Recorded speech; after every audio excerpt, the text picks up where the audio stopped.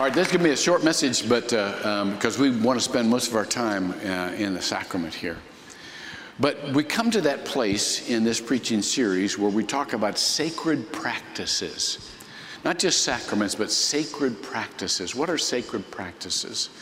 Sacred practices are those things that we do together in order to remind us who we are, in order to confirm our real identity. Now, I told you last week that my personal journey is to become someone who loves like Jesus and to teach you how to love like Jesus. Let me tell you the shocking first step in that. This is going to surprise you when I say this, but give me a minute. Don't tune me out right away. The first step in loving like Jesus is to realize you are Jesus. Now, that doesn't mean you replace Jesus. That doesn't mean you're the Savior. But what Scripture says about you is that your identity is in Jesus Christ. It's who you are. Do you remember when Moses asked God to describe himself? Give me a name. Give me an attribute. Do you remember what God says? This is in Exodus chapter 3, verse 14. God said, I am who I am. In Hebrew, it's Ehyeh, Asher Ehyeh. What does that mean? That means I have the same identity. This is in the imperfect sense. It's singular, but it's in the imperfect tense. In other words, it has no past, no future. I am the same. No matter when, no matter what the circumstances, you can always count because that is my nature. Do you understand that when you come into Christ, you gain a new nature that is the same no matter what your circumstances? This is what Scripture says about you. In 2 Corinthians chapter 5, verse 17, it says, therefore, if anyone is in Christ, he's a new creation. The old has gone, the new has come. Keep them coming. This is what it says in Galatians chapter 2:20. This is what Paul says, what all of us would say with him. I have been crucified with Christ. That's what it means to be a disciple of Jesus Christ. I've been crucified with Christ. It's no longer I who live, but Christ lives in me, and the life which I now live in the flesh, I live by faith in the Son of God who loves me and gave himself up for me. Come on some more. 1 Corinthians 6:19. Do you not know that your body is a temple of the Holy Spirit, who is in you, whom you have from God, that you are not your own? 1 Peter 2:9, you are a chosen race, a royal priesthood, a holy nation, a people for God's own possession, so that you may proclaim the excellencies of him who has called you out of darkness into his marvelous light. Jesus said, very simply, you're the light of the world. Do you remember what it said in Jesus, about Jesus in the beginning of the Gospel of John? In the beginning was the Word was with God, the Word was God. And he was in the beginning with God, and through him everything was made, and without him not anything was made that was made, and in him was the life, and he was the light of the world. And the light shines in the darkness, and the darkness has not overcome it. Do you know what he says about you? You are the light of the world. You are the ones that darkness will not overcome. Now, this is really important for us to understand, because the world will continue to try to tell you who you are. They'll stick labels on you, and you will mistake those labels for your identity. In Romans 12, verse 2, it says, don't be conformed to the world. And some of your versions says, don't let the world squeeze you into its own mold. Now, you have to know what your real identity is if you are in Jesus Christ. You have to know that, because that will give you the certainty and the confidence. If I were to ask you, who are you? and before you heard this sermon, you would start down a roll of descriptors other people have given you, or descriptors you have learned for yourself. Well, I'm an engineer. No, you're not. That's your job. That's not who you are. Well, I'm a sinner. No, you're not. That's what you do. That's not who you are. Well, I'm an alcoholic. Hello, my name's Joel and I'm an alcoholic. Well, no, that's an addiction you have. That's not who you are. Well, I'm a father. No, that's a role. That's not who you are. Well, I'm L or G or B or T or A or H. No, that's an orientation you have. That's not who you are. You understand how this works? It's really important to know that you have the nature of Christ, because it will make all the difference between your circumstances. Who are you? Well, I'm struggling. No, that's what you're going through. That's not who you are. Make all the difference in how you operate in this world. Years and years ago, probably almost 30 years ago, a friend of mine who's a black pastor in town invited me to a revival because they were having a special speaker. And this bishop that was, really well respected. And so Becky and I went. Only 2 white people in the entire crowd. And did we feel odd? Absolutely not. Because of what I just told you. We all have the same identity. We all had the identity of Jesus Christ. That was our family. That was who we are together. Well, we're sitting there. And they introduced this speaker. Man, this old, wrinkly, crinkly guy gets out of the seat. And he turns toward, and he starts to walk toward the pulpit. And I'm thinking, oh, Lord, he's not even going to make it to the pulpit. He's not even going to make it there. And he just, and he gets to the pulpit and he kind of hangs on and he kind of gets his body around. See? And I thought, he's not going to make it through this sermon. We're just going to have a funeral and a revival at the same time. Because he hadn't got it in it. And he started slow. Well, he said, I'm not as smart as you all. I'm not as learned as you all. When I was a boy, I was a sharecropper, and I had to be in the fields every day. So I don't know as much as you do, but I know what God has said about me. And then he started, and you know how this goes. The roll started coming. I know what God said about me. I haven't probably had an easy as life as some of you, but I know what God has said about me and about my life. And when he got done, I'm telling you, it's a good thing there weren't seat belts in those pews, because we were ripped them up from the floor. We were all, woo! He just looked like a 26-year-old Benjamin Button with, it looked old, but it was young. The power and the confidence of this man did not come from education. It did not come from accomplishment. It did not come from his role. It came from knowing who he is in Jesus Christ. That's something I want for every one of you to remember that.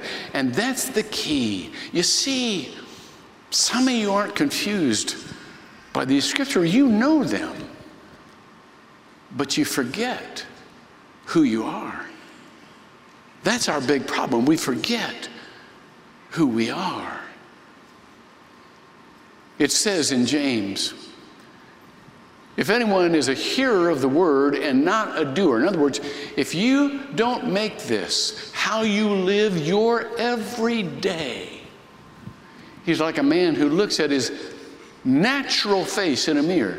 You are naturally Jesus Christ. When you come in to the kingdom, you have his nature, you have his spirit. That's who you naturally are watch this.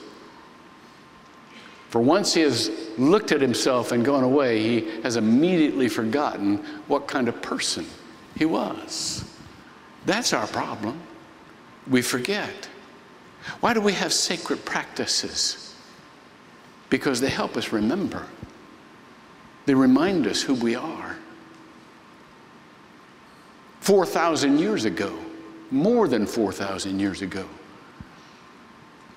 we got one on the occasion of our being set free from slavery.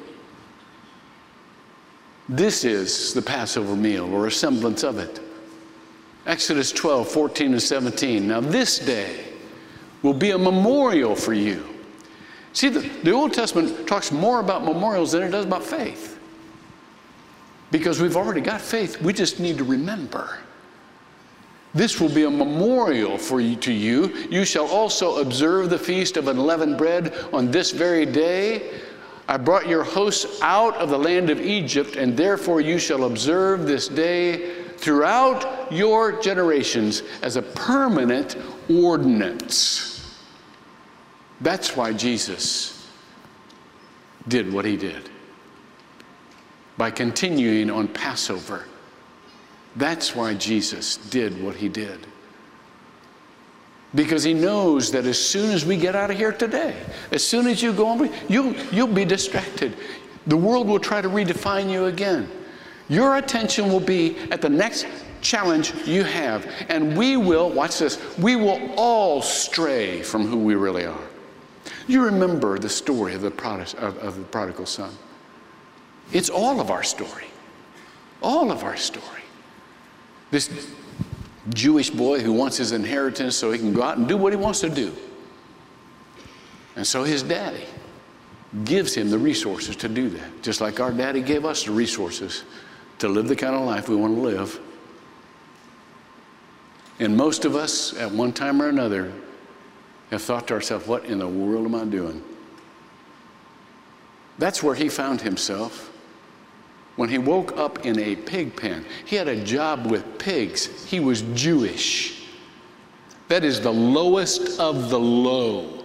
He was eating with pigs. He wasn't eating pigs. He was eating with pigs.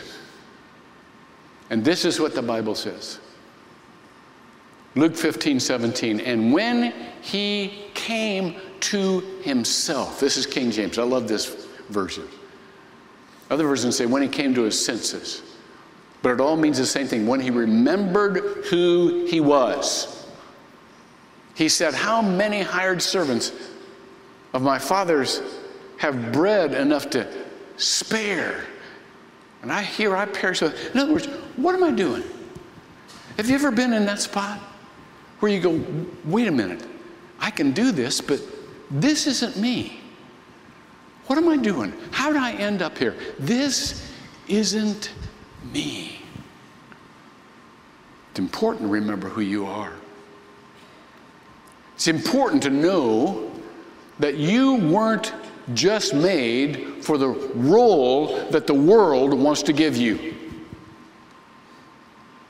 Years ago, I was playing football. You know how I love football. And our team in the earlier years were we were kind of hit and miss. Senior year we went undefeated, but the junior year we were about even. And I remember that year because there was this guy on our team. He was so strong, and he was the quintessential football player. I mean, his older brothers had been so good at football that the name, his last name, meant football. Now, you can imagine the pressure on him to be good at football. And he was. Oh, he was. He was a tackle, and he was strong, and he was intense. So here was this football family in a football town. And if he ever wanted to go to college, it would have to be on a football scholarship. Because they weren't wealthy, and he wasn't an intellectual. And so every day he would go out, And when he would make a mistake, he would beat up on himself and everybody around him. He would take it out on everybody around him. So all of us just kind of want to stay out of his way. Just stay out of his way. If he had a bad practice, he'd come in, he'd dent the lockers. If he jumped, which you usually do because you're so intense that you jump the count, man, a string of... One day, he came into the locker room whistling and his smile on his face. We'd never seen him smile before.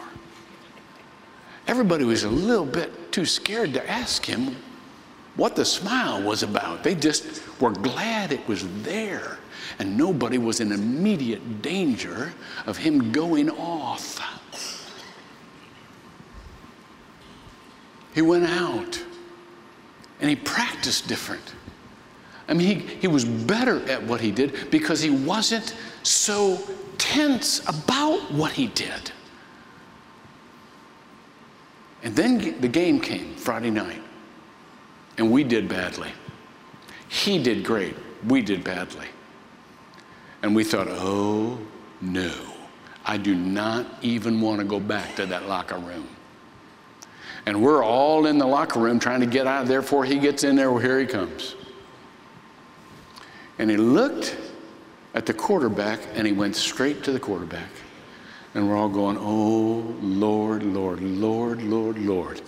And I could see the face of the quarterback, and you could just see the fear in his eyes. And this guy went over, and he said, don't worry about it. We'll get him next week. Well, this collective sigh went out, but we were all the more puzzled. And he got ready to leave, and he walked out the door. All of us were so curious as to where he was going. We followed him at a distance. Have you ever heard 100 pairs of cleats on a concrete floor? Click, click, click, click, click, click, click, click, click. And we looked out the door, and there was this pretty little cheerleader.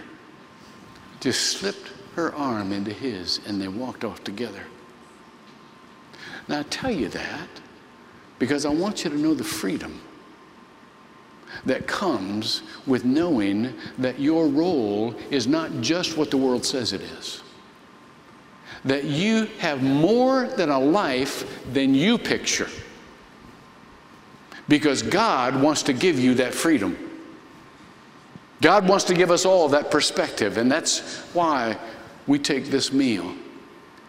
And that's why we live in community that will remind us in various ways with various activities that those things are holy, should be regular in our lives out in the world. You remember what it says in 1 Corinthians chapter 11, verses 24 and 25. And when he had given thanks, and you remember the ancient Hebrew prayer that he prayed on that last night, Baruch atah Adonai Eloheinu melech ha'olam hamotzi lechemin ha'aretz. These are words that are 4,000 years old. It's who they were. They weren't slaves anymore. They were free. It confirmed to them who they were. He broke it and said, this is my body, which is given for you. Do this in remembrance of me. In the same way, after supper, he took the cup. Baruch atah Adonai, Eloheinu melech ha'olam, borei pri hagafen. Blessed are you, O Lord our God, King of the universe, who brings forth wine from the earth. And with those words, they remembered again who they were. Because of God's calling, because of God's action, because of God's nature, because God doesn't change through all of the generations, we need to remember who we are. We need to be reminded You know, the Protestants only have a couple of sacraments: the Lord's Supper and baptism. Catholics have 7. But in a way, when we are together, when we are affirming one another in our identity in Jesus Christ, when we are being encouraged in our faith, all of life becomes sacramental. All of life becomes a sacred practice. I want to show you a video of a group that is learning this, of several groups that are learning this. And then we will be reminded